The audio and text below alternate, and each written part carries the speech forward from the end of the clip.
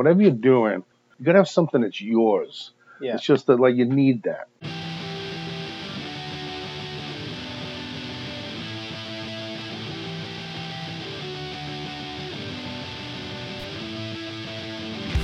Hello and welcome to Where the Living Room Used to Be, a podcast about Rhode Island's music scene.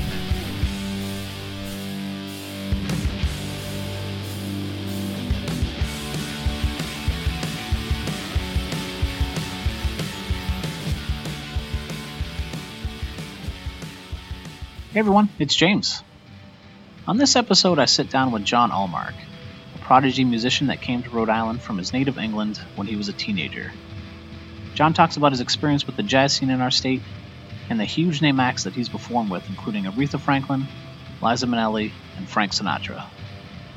We also talk about his role as a band leader and how being a part of what's considered the longest continuously running big band in the United States came about. I hope you enjoy our conversation, and as always, please follow along on Facebook and Instagram at Living Room UTB for live photos and more from John's time in music. So I'm from just a small town outside of Manchester in England. Manchester, England, yeah. A town called Stalybridge, which nobody here would have heard of for any reason. And being in the northwest of England, it's a part of the country that's very rich in brass band culture. Okay. To this day, and now it's a very difficult genre to explain to people from outside because although it has spread to other parts of the world, it's like a religion in England. Really? So you go into a small like here in this beautiful place in Blakestown. If you were to be in a place that looked very similar to this in England, there would be at least 4 or 5 brass bands in this area, consisting of 25 brass musicians. Yeah. Incredibly serious about what they do. Mm-hmm. And so there's a whole culture of brass playing in Britain that goes back, into the 1800s. Yeah, okay. So growing up there, used to see the town band play all the time, and my family was friends with all these people who were in the band. I always wanted to play in the town band. So when I was 8, I got my first cornet. Okay. For those of the people who don't know, a cornet is an instrument similar to the trumpet. It looks like a shorter version of the trumpet. Yeah. And actually, in English brass bands, that's the instrument they use. They don't use trumpets. Okay. In English brass bands. So a cornet. So I began playing a cornet when I was 8 years old. I took lessons, and my first teacher was that you got somebody out of the newspaper, basically, was a horrible person. And so it's just horrible. Just a tyrant, really. I nearly quit anyhow, and luckily, because it was just so much. It was just a horrible culture. person. Just like so, you learn as you go on. You're a kid. What do you know? Show up and be terrified. Playing oats and beans and something, and there's some punitive part to this that I didn't really I was pretty sure wasn't supposed to happen. But anyhow, luckily before I quit, I found a teacher with the local town band, the principal cornet player of the band, and it was great. And so I flourished in that environment. Mm-hmm. And so I went to music high school. I was trained. By that point, I was still playing in English brass bands, playing cornet, but I added trumpet now to my repertoire. And basically, what at school they would teach you to be a professional orchestral musician, classical musician. Okay. And so I studied classical trumpet, and was there until it was about, when I was 15, I'd won, even before that, come to think of it, I might have been 13. I'd won a bunch of different solo competitions, and I ended up doing a tour over here. I came to the States. Yeah. And I was a guest soloist at Disney World, Washington, D.C., and actually with a town band here in North Kingston, of all places. But the gentleman that hosted our visit, I came over with my mother, later became my stepfather. So my mother met him, and I finished my year at high school there when I was 15, and followed her over here. Mm-hmm. And so at that time, budding orchestral trumpet player, 15 years old, show up in Rhode Island now. Yeah. I auditioned I was accepted at Juilliard, I was accepted at Boston University, but I was 15 years old, so they decided to skip high school for me, but or the last parts of high school, because the stuff I'd done musically was pretty advanced by that point. So the way we worked it out was, my stepfather lived in South County, lived in Saunderstown actually. So I ended up going to URI because it was near to home. I'm 15 years old. Yeah. And that made sense for some reason. So Yeah. So I get to URI, and I wasn't so enamored with, the quality of the classical music. I was used to something a bit more, Okay. bigger or whatever, better. But so because of curiosity, there was actually kind of a small but budding jazz program there. And I said, well, what is a sign-up sheet for like the big band or something? And I said to someone, but oh, you should do it. It'd be fun. Yeah. So I signed up for audition for the big band or something, and I just fell in love with jazz and commercial music at that point, And it was interesting because it was such a small school, so few students there, but enough that we could always get groups together and play all the time. And I was already writing, classically at that point, but then I started, getting interested in running, jazz arrangements and things like that. It was always people to play stuff. So it was almost like a perfect time to be there. Not necessarily to get a degree, but to be around a lot of other people and realize that, I don't know if I want to sit in an orchestra the rest of my life. I kind of like this. It's a little more, something more creative that appealed to me. And that's how I ended up at URI. Yeah. And that's how I ended up steering my course away from classical music, which I still love and try to keep on top of, and into jazz and commercial music. Oh, okay. Now, it's not that long after a couple of years, they lost their accreditation. A lot of students went to Berkeley. Yeah. And other places, and I was working a lot. Yeah. So URI at the time had like a full music program. They did. The jazz studies program lost its accreditation at that time. Oh, okay. And those guys left, and I was gigging, so I didn't want to teach at that point. So I started working professionally. Okay. And what was that first professional? The first job? stuff we were doing. That's interesting because at URI at that time, one of the teachers there since passed away, Art Modica. He used to teach music ed, and he was a trumpet player too. But he also had a business in Newport. He used to supply an agency that he had like a swing band. Okay. They used to play in all the mansions. There's a couple of people who used to do that at that time. Mike Rucaller also, who I later would hook up with and play with for many years. And so myself and a couple of other students who were younger but certainly eager started working, doing these jobs in these mansions or these swing bands. Okay. And which was a great experience at that age, Yeah. You take all the money, you buy as many LPs as you could. That's all we wanted to do was listen to jazz all the time. But, oh, really? Like, what were you listening to? That's what I was getting. I was so immersing myself in everything. It started for me was like, because I remember the first time I saw a Miles Davis album, and I had no idea who Miles Davis. It looked cool though. It looked, it's got a trumpet, and it looked. And so I remember taking this house. I remember this is still in England. I remember taking that album home. And I think it had stuff on it from Four and More and some of those things. It was probably a compilation. And I thought it was just horrible. I couldn't understand the damn. I had no idea, no basis for what it was. I have no idea what. To me, I just listened to a trumpet at that time was like, if it was all based in classical music. So everything had to be pristine and perfect and all that kind of. I had no idea what I was listening to. It's like, ironically, years later, that recording and stuff, one of some of my favorite stuff ever. But he just didn't have. At the time, I had no point of reference. Thought it was just like somebody make a lot of mistakes or something I didn't understand, But certainly when I was immersing myself in jazz it was like a whole new world for me. It was so much to start. But I started. I got very much into Clifford Brown. I related to Clifford Brown as an improviser and a trumpet player because he's very technical and. I had a pretty strong technical background.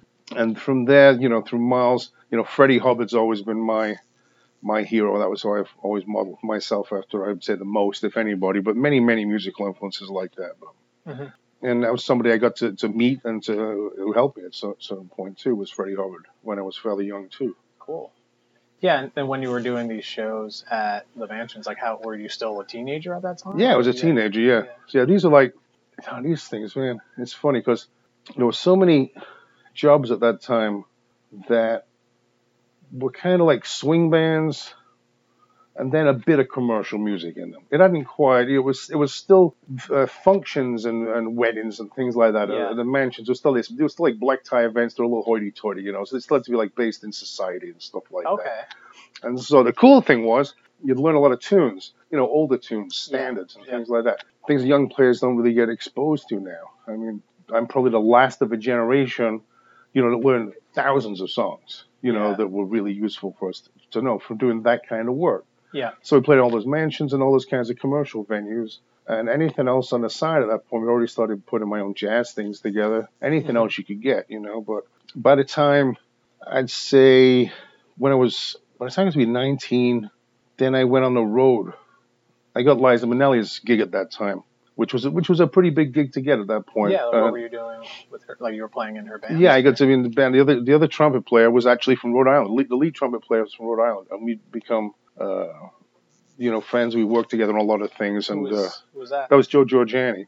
Okay. Now, his brother Tony Giorgiani also had a big band. There were two big bands in Providence at that time. On Monday night, Tony Giorgiani had a band called the Jazz Odyssey, which played at Allery's on North Main Street. And Duke Blair's band, as I'm sure you're aware, was working at Bovie's Tavern in East Providence. Yeah. And so for myself and some of the students at URI, well, if we weren't playing, we would get into carloads on Mondays and go to both places and listen to all this music, Yeah. But then, bit by bit, we get to, one of us or a couple of us might get to sub on one of the bands. It was a big deal, So. Oh, wow, yeah. And I ended up subbing on Tony Giorgiani's band, and Joe the lead trumpet player, happened to be off from the road, and we got to play together for the first time. But it began, a musical collaboration for many years. But he got me, my first real job, my first break as far as a really good gig, traveling gig like that. So I did that for a while. Yeah. And then, when you come back to town, the kinds of work we were doing a lot of theater work and stuff like that. So between like playing in the pit and stuff like that. Yeah, like stuff between PPAC and the theaters in Boston, a lot of that stuff, and a lot of shows, a lot of act shows, like the kinds of stuff like you'd see now Foxwoods Mohegan or big name acts, Aretha Franklin or Tony Bennett, whoever, all those kinds of like hundreds of these kinds of people. So luckily there was always a balance of work between theater and shows and live stuff, and then your own jazz things that you put together. So, locally there was still quite a lot going on between here and Boston, where you could stay pretty busy, and do a nice combination of work. You weren't stuck in a theater all the time. I never wanted to do that. You just have a couple of weeks here or there, that'd be great, that kind of thing. How did you connect with the other musicians that you perform with, like the other bands? Like, what is it?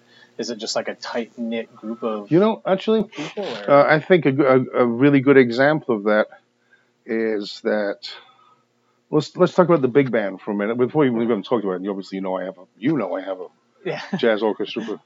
And at the time, this is kind of important historically in music, is that Monday night jazz, or Monday night big band jazz specifically, started in New York in 1966. And at that time, Thad Jones and Mel Lewis put a big band together. Mel Lewis, the drummer, Thad, the composer and cornet player, and incredible writer. And the whole point of putting the Monday night band together was in New York City, most people, if they were working, worked Tuesday through Sunday. Okay. All the theater shows to this day are Tuesday through Sunday. Yeah. Monday was kind of a dark night, but what it was considered more of anything was a networking night. This is the night where you would get out and you would meet other guys. Jam sessions, whatever it is, people would use that night to get to know everybody else. Yeah. So the idea of putting a big band together, which was something that even then economically would have been a difficult thing to fund in a New York club, the payoff for the musicians was you get to meet this guy, and tomorrow this guy's going to call you to sub for this show, and this guy's going to, that's how your network of performing came along. Gotcha. And Duke Belair started his big band. The year after that started, in New York, he started it in 1967, I believe, here in Rhode Island. Yeah. And much with the same results. Yeah. Where people just wanted the opportunity to play with a great, we'd all used to playing in big bands and playing swing music for dances and stuff, but to play jazz in a jazz orchestra was something that guys really liked to do, to get a chance to stretch with some play some challenging material, and also the networking ability, which it did. Yeah. So I, like many other people, met the people that I met through those places, through either Allery's and playing in that band at that time as they did, or in the years afterwards when I played in Duke's band. And all the time I spent at Bovie's, up to the point where Bovie's finally was where my band ended up for 17 years as well. So Monday night was a networking night more than anything else. Yeah, and really important to getting yourself in the landscape of whatever's going on. Yeah. And who else have you played with? I know you have like a long list of credits. The credits, It's funny because I don't think about it that often. I could put him in like some of the things I really enjoy, like Frank Sinatra. I worked with Frank Sinatra. Yeah. That was something that was very enjoyable. Tony Bennett, I mentioned. I toured with Natalie Cole. Yeah. We did a lot of stuff with Barry Manilow around the Millennium, which was really fun, actually. We did a lot of dates with him. Yeah. I actually did tours with the Buddy Rich band after Buddy had died. I turned down Buddy Rich's gig, unfortunately, because I was working with Liza, which was a more prestigious, not a jazz gig, but Yeah. Liza Minnelli's gig was a good money gig, and Yeah. looking back, I wish I hadn't. But I did tour with Buddy Rich's band. Yeah. When with Dave Weckland, John Patitucci were playing in the rhythm section. We did some tours where I played the jazz trumpet chair, which was super fun. That was nice to still get a taste of that, Yeah. I loved Aretha. I worked with Aretha a lot. We did all the Motown shows. I love Motown music. Temptations, the Four Tops, Stylistics, Spinners, all these groups. Worked with Lou Rawls, Sammy Davis. It is a lot. I'll remember them all in the car on the way home, but a lot of fun stuff. And in between all of that, like all professional working musicians, some of the things that forgettable. Yeah. Work is work. Yeah. I used to tell people, I used to get paid the same amount of money to work with Blackstone the Magician as I did with Aretha, and it wasn't quite the same amount of fun. So Yeah. yeah, we did some strange things over the years, but. Oh, okay. We used to back up Don Rickles a lot. It's recently passed. That was always fun. Don Rickles was a blast. We did a lot of fun gigs like that. Joan Rivers, we used to work with a lot of the comedians. Bob Newhart. Yeah. Like really a ton of different kinds. That's what kept it interesting too. Yeah. It was there were certain things you look forward to more than others. Yeah. But what I always tried to do, no matter what was going on work-wise, and it was always. You'd always worry about work, but it always ended up working out, Yeah. But I always tried to have my own projects. From really, I started that as soon as I started really getting into improvising and getting more into jazz when I was at school. I was pretty much the only one that was arranging in that class that I was there, and so I started putting my own groups together. Okay. But I always try and pass that up. He said, "Listen, whatever you're doing, you gotta have something that's yours. Yeah. It's just that you need that." If the balance isn't there unless you got something of your own that's coming out, So I've always had my own smaller groups or different size groups or different types of groups. And then when I was 24 was when I actually embarked upon starting the big band, the jazz orchestra. Yeah. Before that time, we'd had a group actually, played for a few years around the early 90s.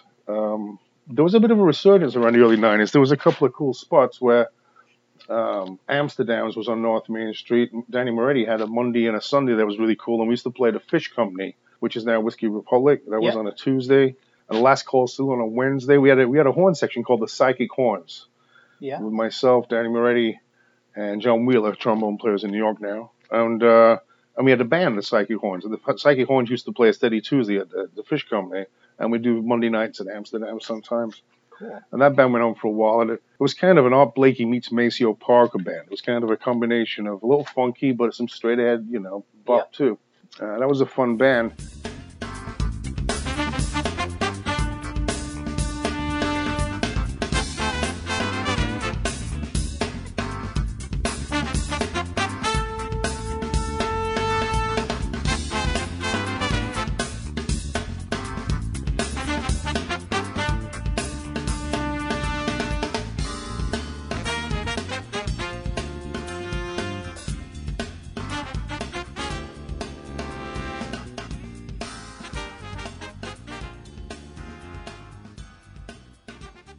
And then after that, that's when, I think, like I said, when I was about 24, I got to the stage where I subbed in a lot of bands, big bands. I like playing in big bands, but I always find myself one of those people who was sitting at the back going, "Oh man, this is my band. I would never do it like this. I would never, just do this all the time."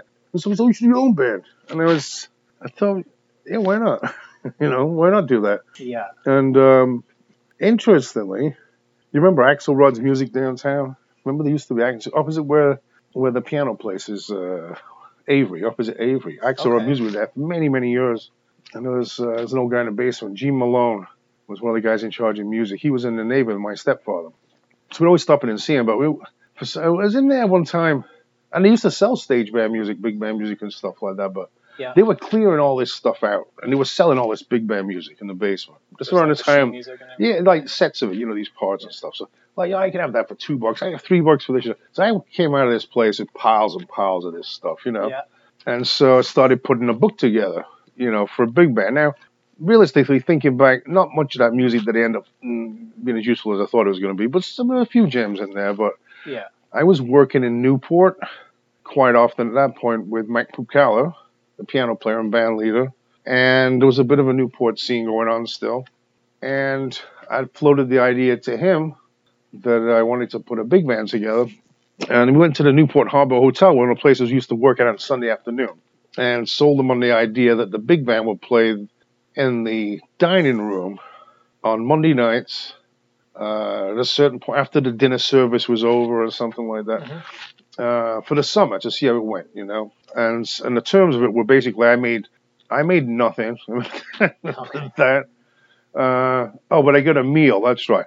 Me and my friend, the trombone player I mentioned, played with the Psychic Horns. He used to come up. We used to pack up my Crown Victoria. I had an old Crown Victoria police car, and I used to cram all this gear. I got sound system, music stands, not the greatest stuff, kind of beat up, whatever I had, and then music. We'd somehow cram all this stuff into this car. Go down to Newport, wait for them to finish dinner service, set up the band, and we get a free meal. And then the band would hit, and we play, and it was so good. The band was so great, people just freaked out. And it was called the Newport Jazz Orchestra at that time. They didn't even have my own name on my own band at that point, just to get the damn thing working. Yeah.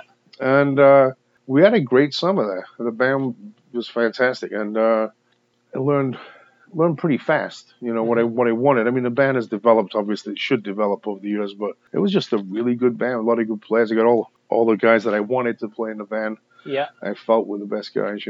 Like who? Who was playing? At that time, it's funny. There's only two of us left now from the original band. Okay. Myself and Bob Bowlby. Bob Bowlby is my lead alto player. He was also Buddy Rich's lead alto player for many years. And, looking back to Jones left. At that time, it was him. There was, who was this? I'm trying to remember everybody else. Mark Faniff, he lives in New York now. He's an alto player. He plays in New York all the time. Arnie Kwiatkowski was in the band. He was a great local saxophone player. Rick Stepton played lead trombone with the band. He was with Buddy Rich for many years, too. I've told you before, the trumpet player, Joe Giorgiani, was my lead trumpet player back then. Yeah. He was in the band. Dave Ballou, who's a jazz trumpet player in New York now, he was in the band. A lot of great players went through the band. That's awesome. And roughly what year was this?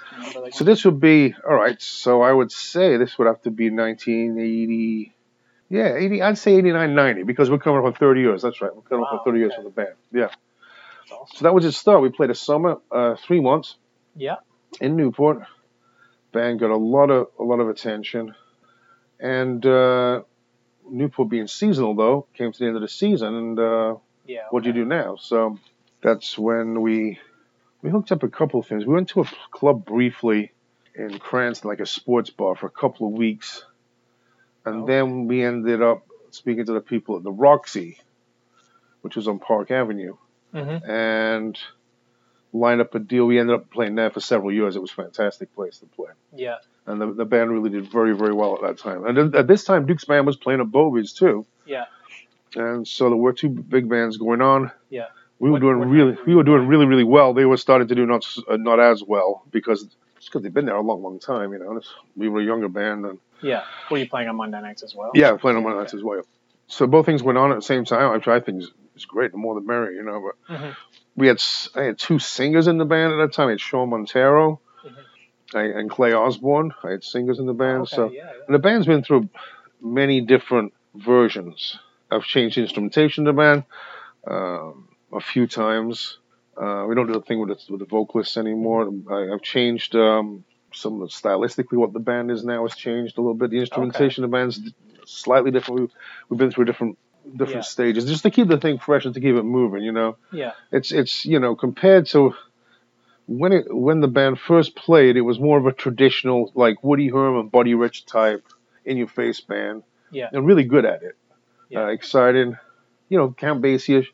But the band now is more Well, it more mirrors what I'm into as a jazz player myself. It's more of a more modern mainstream band. It has all the elements of the other bands, but it's a bit more soloist orientated. So you get to feature Okay. a lot of really strong soloists within an ensemble, Yeah. rather than those bands are more ensemble, and that's a great thing too.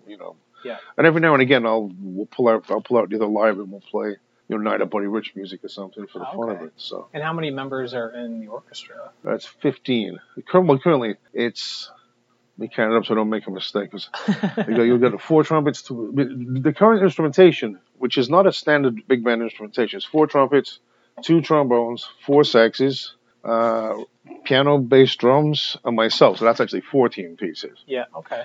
And I have a standard big band would have 5 saxophones, anywhere from 3 to 4 trombones. And you say, well, it's only a couple people difference, but the way that you would write for an ensemble, it changes drastically. So I changed the instrumentation of the band so that it would force me to make the music for the band more original to the band. Yeah. Okay. And I had different people writing for the band. I wrote a lot more for myself. Yeah. The instrumentation of the band is actually the same as Maynard Ferguson's band's instrumentations were in the 60s and 70s. Interesting. It was a slightly different size big band, yeah. Can you talk about the writing process? That always changes. I've always liked to work with other people's. As a band leader, you find yourself.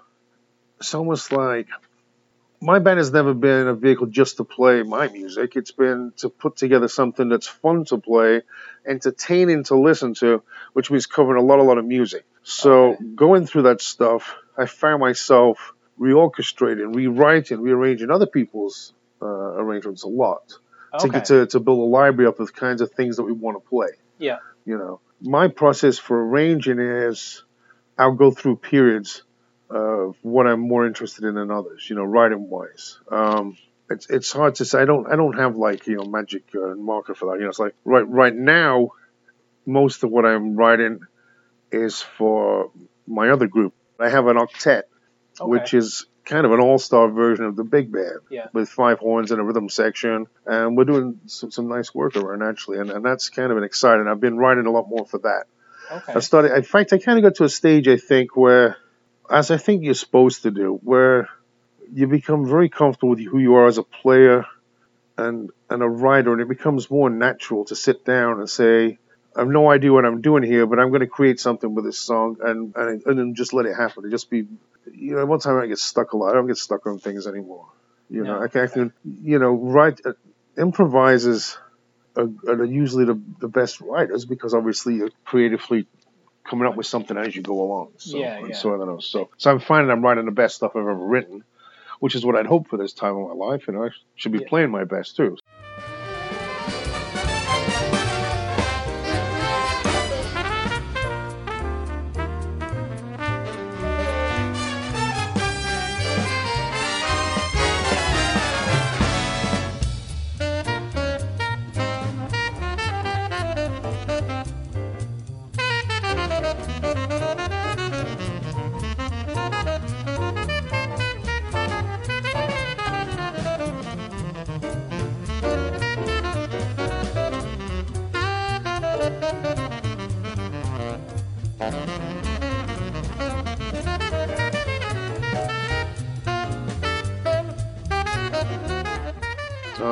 It's interesting because I teach writing too, and it's like people have different ways that they can do it. Mm-hmm. I can't do one thing at once in life particularly well, but I can balance about five arrangements in my head usually. Yeah. But I'll get started on those things. So I put in all that, and I was sitting down at the piano just the other day, a couple of Horace tunes, and I'm like, just getting some ideas. Mm-hmm. So that's kind of what my process is. If there's a process at all, it's been more about. I've come to it more from teaching other people that they do better with the process. I was kind of almost picking up on it myself to try and get them to be disciplined to get one thing finished. Don't just because when I was younger, when I started writing before I really knew a lot, all the enthusiasm was there, but I'd have 18 unfinished arrangements. I'd get the first part would be great, and then I'm like, shit. I don't know. Yeah. But so now I'm not so bad. I don't worry about things like that. But I've got like 4 or 5 Horace Silver things in my head spinning around right now that are kind of starting to arrange themselves. Okay. If that makes any sense. Yeah, that's cool. So we'll see what happens with it. And who else is in the octet with you? So the octet, the octet is well, let's go with the instrumentation. We got 3 saxophones, trumpet, trombone, and rhythm sections. So myself, obviously, on trumpet with Angel Subero. He's a Venezuelan trombone player, plays with the Boston Pops, and is a fantastic player. Plays bass trombone in the big band, but plays both tenor, bass, trombone, fantastic. Bob Bowlby plays baritone saxophone and the octet. Bill Vint plays alto or tenor sometimes, depending on who's there. Dino Gavoni has been playing recently with the group. Somebody else I played with for 30 years too. Yeah. And if out of the 3 of them, usually there. If not, Tucker Rantel is another player who's been playing with the group quite a lot too. Is a young talent. It's just ferocious tenor player. Mm-hmm. And the rhythm section is Dennis Hughes on piano, Brian Rizzuto on bass, Vinny Pagano on drums. Vinny I've been working with again for over 30 years on pretty much everything I've ever done. Yeah. And so the octet's got we've been working at this club Askew, which used to be the Fat Squirrel, Century Lounge. Yeah, we've been working at Askew. So we're trying to establish some jazz at Askew. It's a great room for it. It's fantastic. The stage, the sound is great. So we've been doing a couple octet dates a month over there. The octet started. Well, it kind of came about. I have to go back to Bowie's now, when it first started.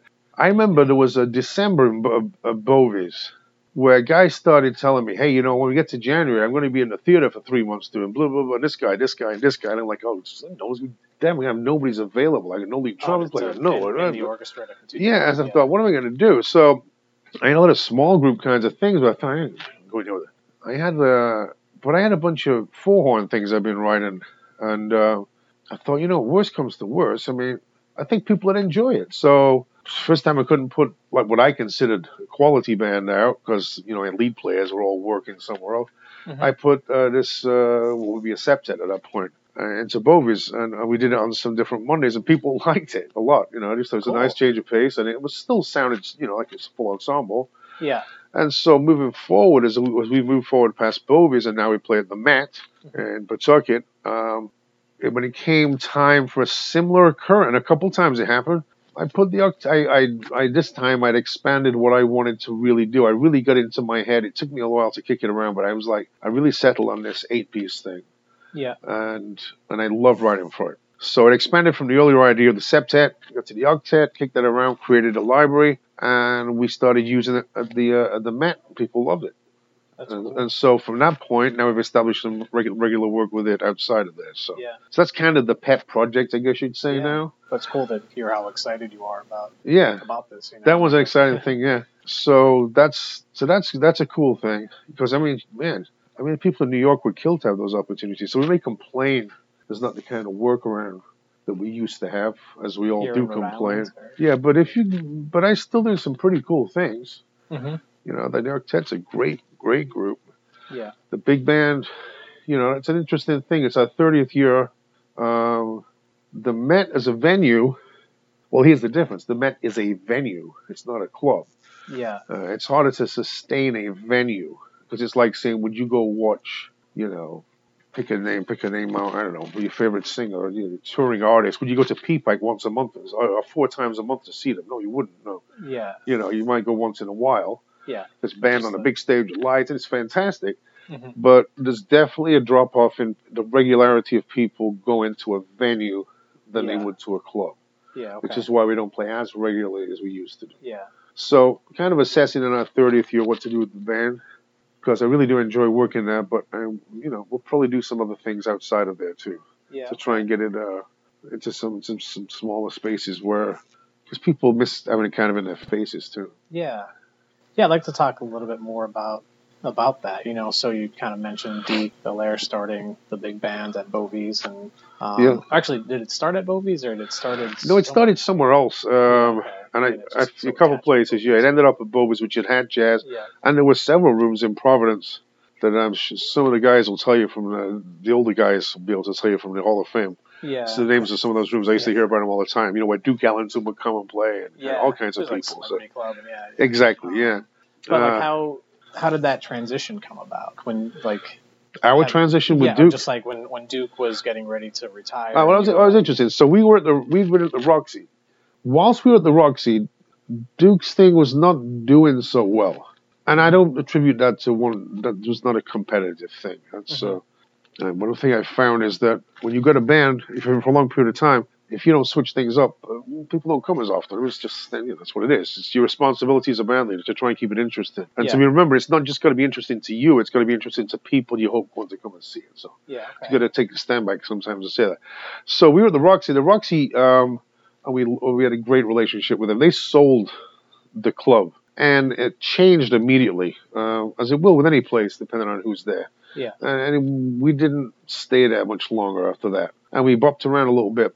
Whilst we were at the Roxy, John Bovey had come to me and kind of already opened the discussion of, moving forward someday you think, but it was kind of, I think we kind of always understood the band would end up at Bovey's. It just seemed to make sense. Yeah. Bovey's had the history, and it just seemed right, So we'd already had that discussion a few years before it happened. Then we went, when that place closed, we went on when the Roxy, I said, changed hands. We went to a couple different places. We did a summer at, I think it was Shooters on the water. The place is still falling down over there. Right? We played an outdoor thing in there for the summer. Okay. Then we went to the Jewelry District, the place that's the art bar now. Yeah, okay.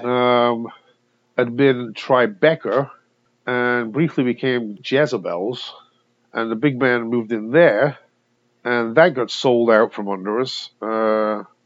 At some point during all of this, I think I went to John Bovey and said, okay, Duke at that point was down, I think, doing once a month. Oh, okay. I said, why don't we go in, do the other three until Duke decides he wants to retire, and then we'll take over the whole thing. Yeah. And that's exactly what happened. Oh, okay. So we went in there, picked up the spare dates. Yeah. Duke played probably... He didn't play 12 Mondays. He might have played 8 or 9 out of that year, and some the next year, and then it basically transitioned. Yeah, okay. And it was, we were there for 17 years. Yeah. And did really well there. Yeah, and with that, I mean, that has to be one of the longest bands. Yeah. I believe his band had gone for 40 years or something like that, 40 something. Yeah. I forget the exact number, but. That's ran its course, and that was a hard one to swallow, Yeah, I mean, could you talk a little bit more about that experience of playing at Bovey's? I mean, just with so much history, and then. Well, you do. You feel the history, It's like. And the size of the place, and. It was the weirdest place because there were certain sweet spots you could sit at that would sound great in that place. Because you look at the stage, if you went into that place and said, "Okay, I booked you a gig in this room, go check it out," you walk in a place and say. Oh, that's not going to work. It's like you got this little stage and the floor's there. And obviously, it kind of, for a big band, it kind of worked out because you put the saxophones on the floor. Yeah. And then on the stage, around the room, you got the rhythm section and the brass, which plays over their heads, which is kind of cool. And I stood in front with the rhythm section. Yeah. Bovey's is great because I could keep all my gear downstairs in the basement. It was wonderful. Didn't have to carry stuff around anywhere. That was nice. The sound of the room. Because people could get right, as you're sitting in front of me right now, that's how close you could be to the saxophone section of Bovey's, Yeah. People like that. It was a very friendly place where people, it's like the old Cheers adage, right? Everyone knows your name. I guess some place where people were very comfortable being. Everybody knew everybody. And the coolest thing about it was that, Bovey's didn't have to advertise. It was, no matter where you were, if you're on a Monday night, you could say, oh, stop in Bovey's, the band's playing. Yeah. You always knew that, it was always going to be. That wasn't until the last year when things got a little iffy over there, but they'd start getting nervous and there's a storm coming and all stuff. Whatever. But you did feel the sense of the history of the place for sure. There's no question about it. Yeah. I was very proud to take over that gig, and in fact, we honored. I don't know if you were there. The music hall. One of our last performances there, we honored Duke. And his induction. and I was asked to speak, which I was glad to, but at the time I was really very proud to have taken over what he started and how much that meant to all of us. Yeah. That we wouldn't have had the opportunities to play as musicians if we hadn't have had that forum, if we hadn't have had that place, that melting pot, Yeah. I mean, just networking that you're yeah, and here's the thing about Bovis is, they used to have some bands and stuff on the weekends, but they never were able to make it into nobody ever would go see jazz there any other night. It never worked. Oh, really? Like it never really worked. It was like this. It was always like you flipped a switch at like about 7:30 on a Monday when its regular clientele would disappear, morphed off into the reeds or something, and the jazz people would come in, but it was such a mixed crowd, you feel welcome there. I mean, one of the things that John used to like to promote, which we keep to this day, he used to like to have high school bands come in whenever possible. You got a high school band and open up for you, They think it was the greatest thing. So we do that to this day. During the summer, especially, we usually had an extra date in the summer every month, two a month. So we got the All-State Band has opened up for us a couple of times the last few years, and a couple of the better, stronger jazz programs have come in. It's nice. You feel like because then I remember it was like just going there, just being a college student. You're sitting there, and you're so excited, With these kids now, you have to be on stage and play the gig, before we do. So you like to see more of that. There's definitely a lull. When I started my band, I was the youngest guy in my band, and the weird thing was I was the youngest guy in my band still for about 20 years. Okay. So in other words, there was a huge gap. There's a huge gap of people coming up behind me that didn't seem to happen anymore. Yeah. And you get occasion, where you run into somebody, but for the most part, I used to say last of a generation, but it was definitely a gap. Because I always try and get new talent in. You're always got an eye open for who's really playing. But you work as an educator now as well? I teach privately now. Okay. I've been through the whole thing and done all that stuff too. Yeah. Did you teach at any schools? I taught at Providence College for 5 years. Oh, okay. I was working with athletics though, so I had a program. I had a funk ensemble there. Oh, really? The whole curriculum I developed around funk and R&B, which one of my loves in music is that kind of music.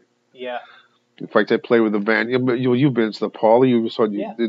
We played there for years. The Autocrats, which is a band I've been with for like the last 4 or 5 years, which also works at Askew now. The Autocrats works on Tuesdays at the Askew. And so, but I taught and I had a 12-piece funk band for a few years at Providence College. In fact, we played at Bowie's. They opened up for my band a couple of times. But just a great band. Yeah. And one of the saxophone players in that band now I play with, who was my student, is now I work with him all the time. He plays in the Autocrats now, so it's kind of cool too. Cool. So you're still doing the Autocrats? Yep, we're doing the Autocrats. And how long have you been doing that at the Parlor? Well, they were at the Parlor. They were probably at the Parlor a couple of years before I joined the band. Yep. So then maybe 4 years, and they've been out of the Parlor about maybe 6 months now.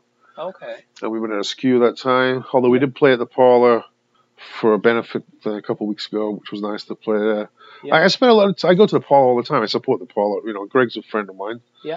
And a lot of my friends hang out there and like to support the bands there. And I wish more musicians would go and support bands. I think it's one of the missing pieces of what's going on right now that I see. I sound like a grumpy old man, but it's like musicians sitting on their asses at home complaining they're not working. Well, if you go out and support somebody, there'll be more of an environment where you can work too. So yeah, that's my feeling.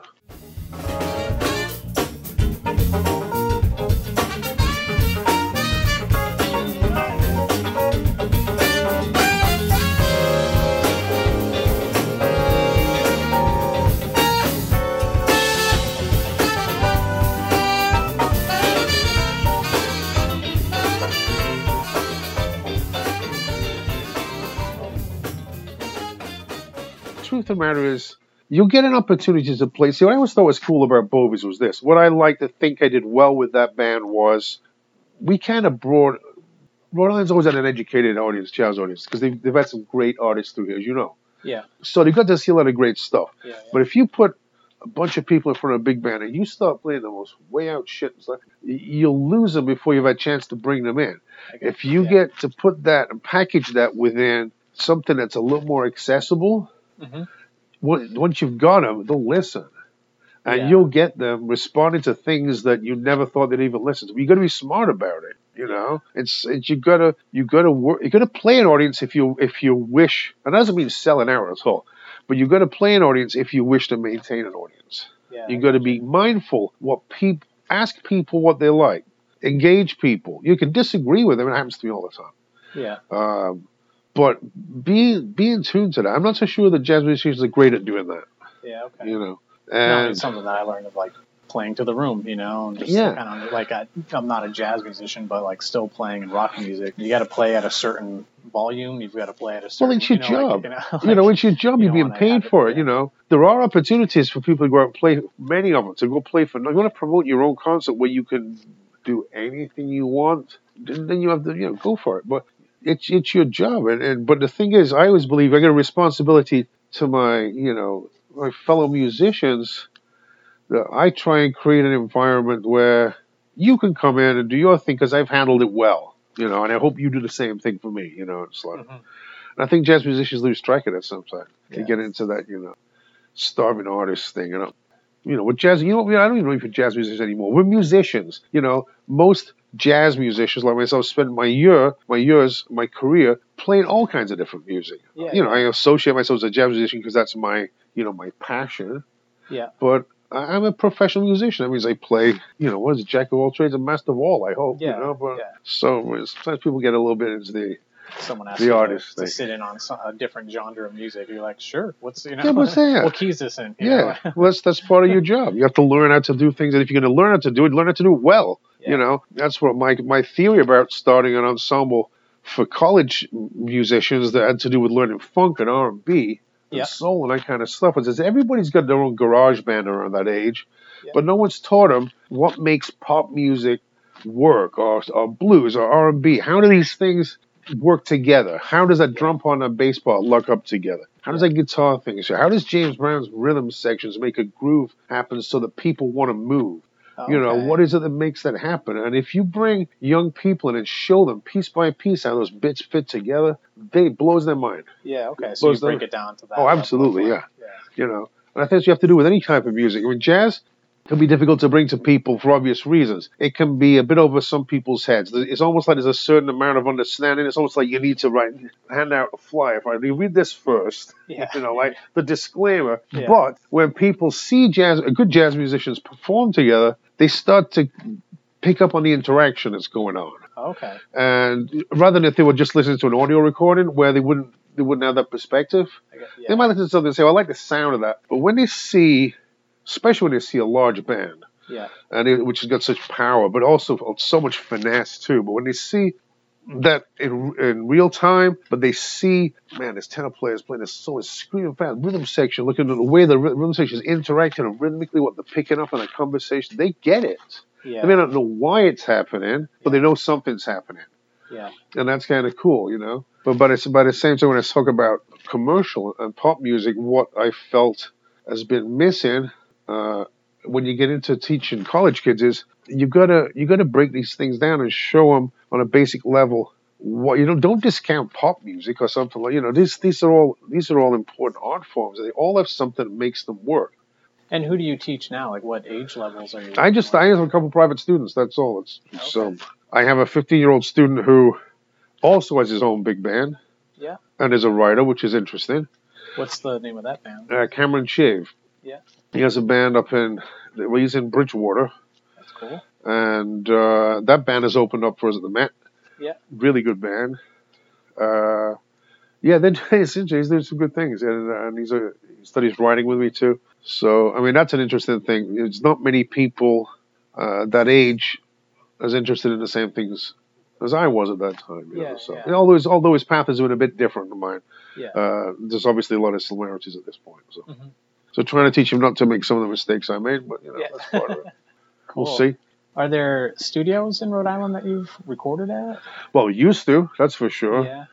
Everybody does everything out of their house now. We used to work at Normandy Sound, of course, at one time.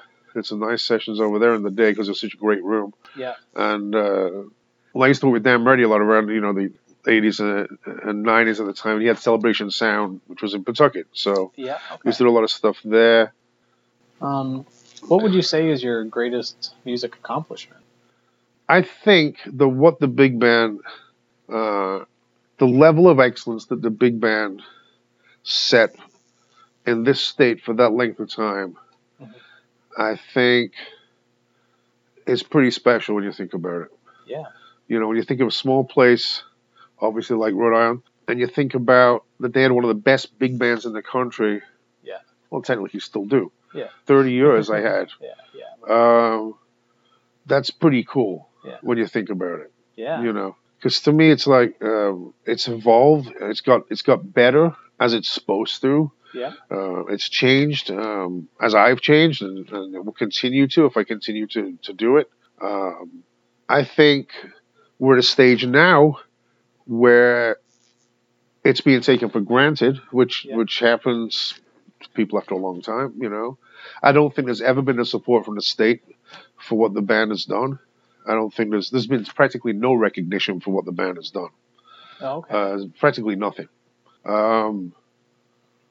The support from the press, like the Journal, over the course of 30 years, you get one story every 10 years if you're lucky. You know, it's been non-existent. And I think for a place that likes to start, I mean, Providence likes to talk itself up now. It's kind of an arts hub, you know, to do with, you know, culinary and all other kinds of things. And we look around us, and as you look around here, for instance, and see some pretty nice looking places now. Yeah.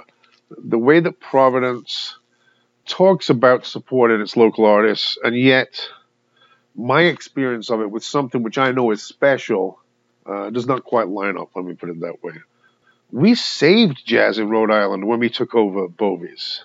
You know, it was Duke's thing had pretty much run its course after, as important as that had been, it had run its course. We saved it and made it run for another 17 years, and now another, you know, bunch of years beyond that. Still, that means something, you know? And at the time you think about the arts is, you know, but the things that the Rhode Islanders don't look at, you know, in the music business, look at your theater, these beautiful theaters. You know, the way that things are with work and shows now, most of those theaters are not supporting local work anymore. I don't work in that theater anymore. You know, and people like me. People coming in who make less money. You know, the business is, and business is business. I understand there are times when those things, you know, that's part of what we all prepare ourselves for in life. Yeah. But I would have liked to see the band have a little more opportunities through the state to say this band should be iconic in the eyes of the state in some way. We don't get invited to play at the state. We don't get invited to 20 events or say that this is an important part of music history in this state. I'm still waiting for it. It's never happened. You know, nothing. Maybe I'll get a plaque on the wall posthumously. I don't know. It's not about that to me, though. To me, it's kind of, I don't feel it's like insulting to me. I think it's insulting to all these incredible musicians that have really said something and done something really important, you know, really, really good, you know. Yeah. So there's my accomplishment and my bitching at the same time. No, that's great. I mean, do you feel that it's just like jazz in general is like a separate thing from pop music that gets more attention and gets more... Well, that's bound to be. I understand that, you know. So jazz, it's always going to be a younger generation, less and less are exposed to it. The arts in schools are talked about, but not done as well as they'd like you to believe they are. Mm-hmm. If a young consumer, really, if a consumer's not exposed to live music and it's not a good experience, or if they experience something in jazz and it's so far over their head, they'll always think that anything to do with jazz is weird, you know. So good luck, you know. We've always had those problems though, connected. But the big band I always felt was great for that. The big band was something where you didn't have to really understand it to know that something cool was happening. Yeah, you know? It's very accessible. Yeah, exactly. Cool. Well, thanks, John. I appreciate your time. Oh, it's been a pleasure. It's nice to pitch to somebody about it. You know.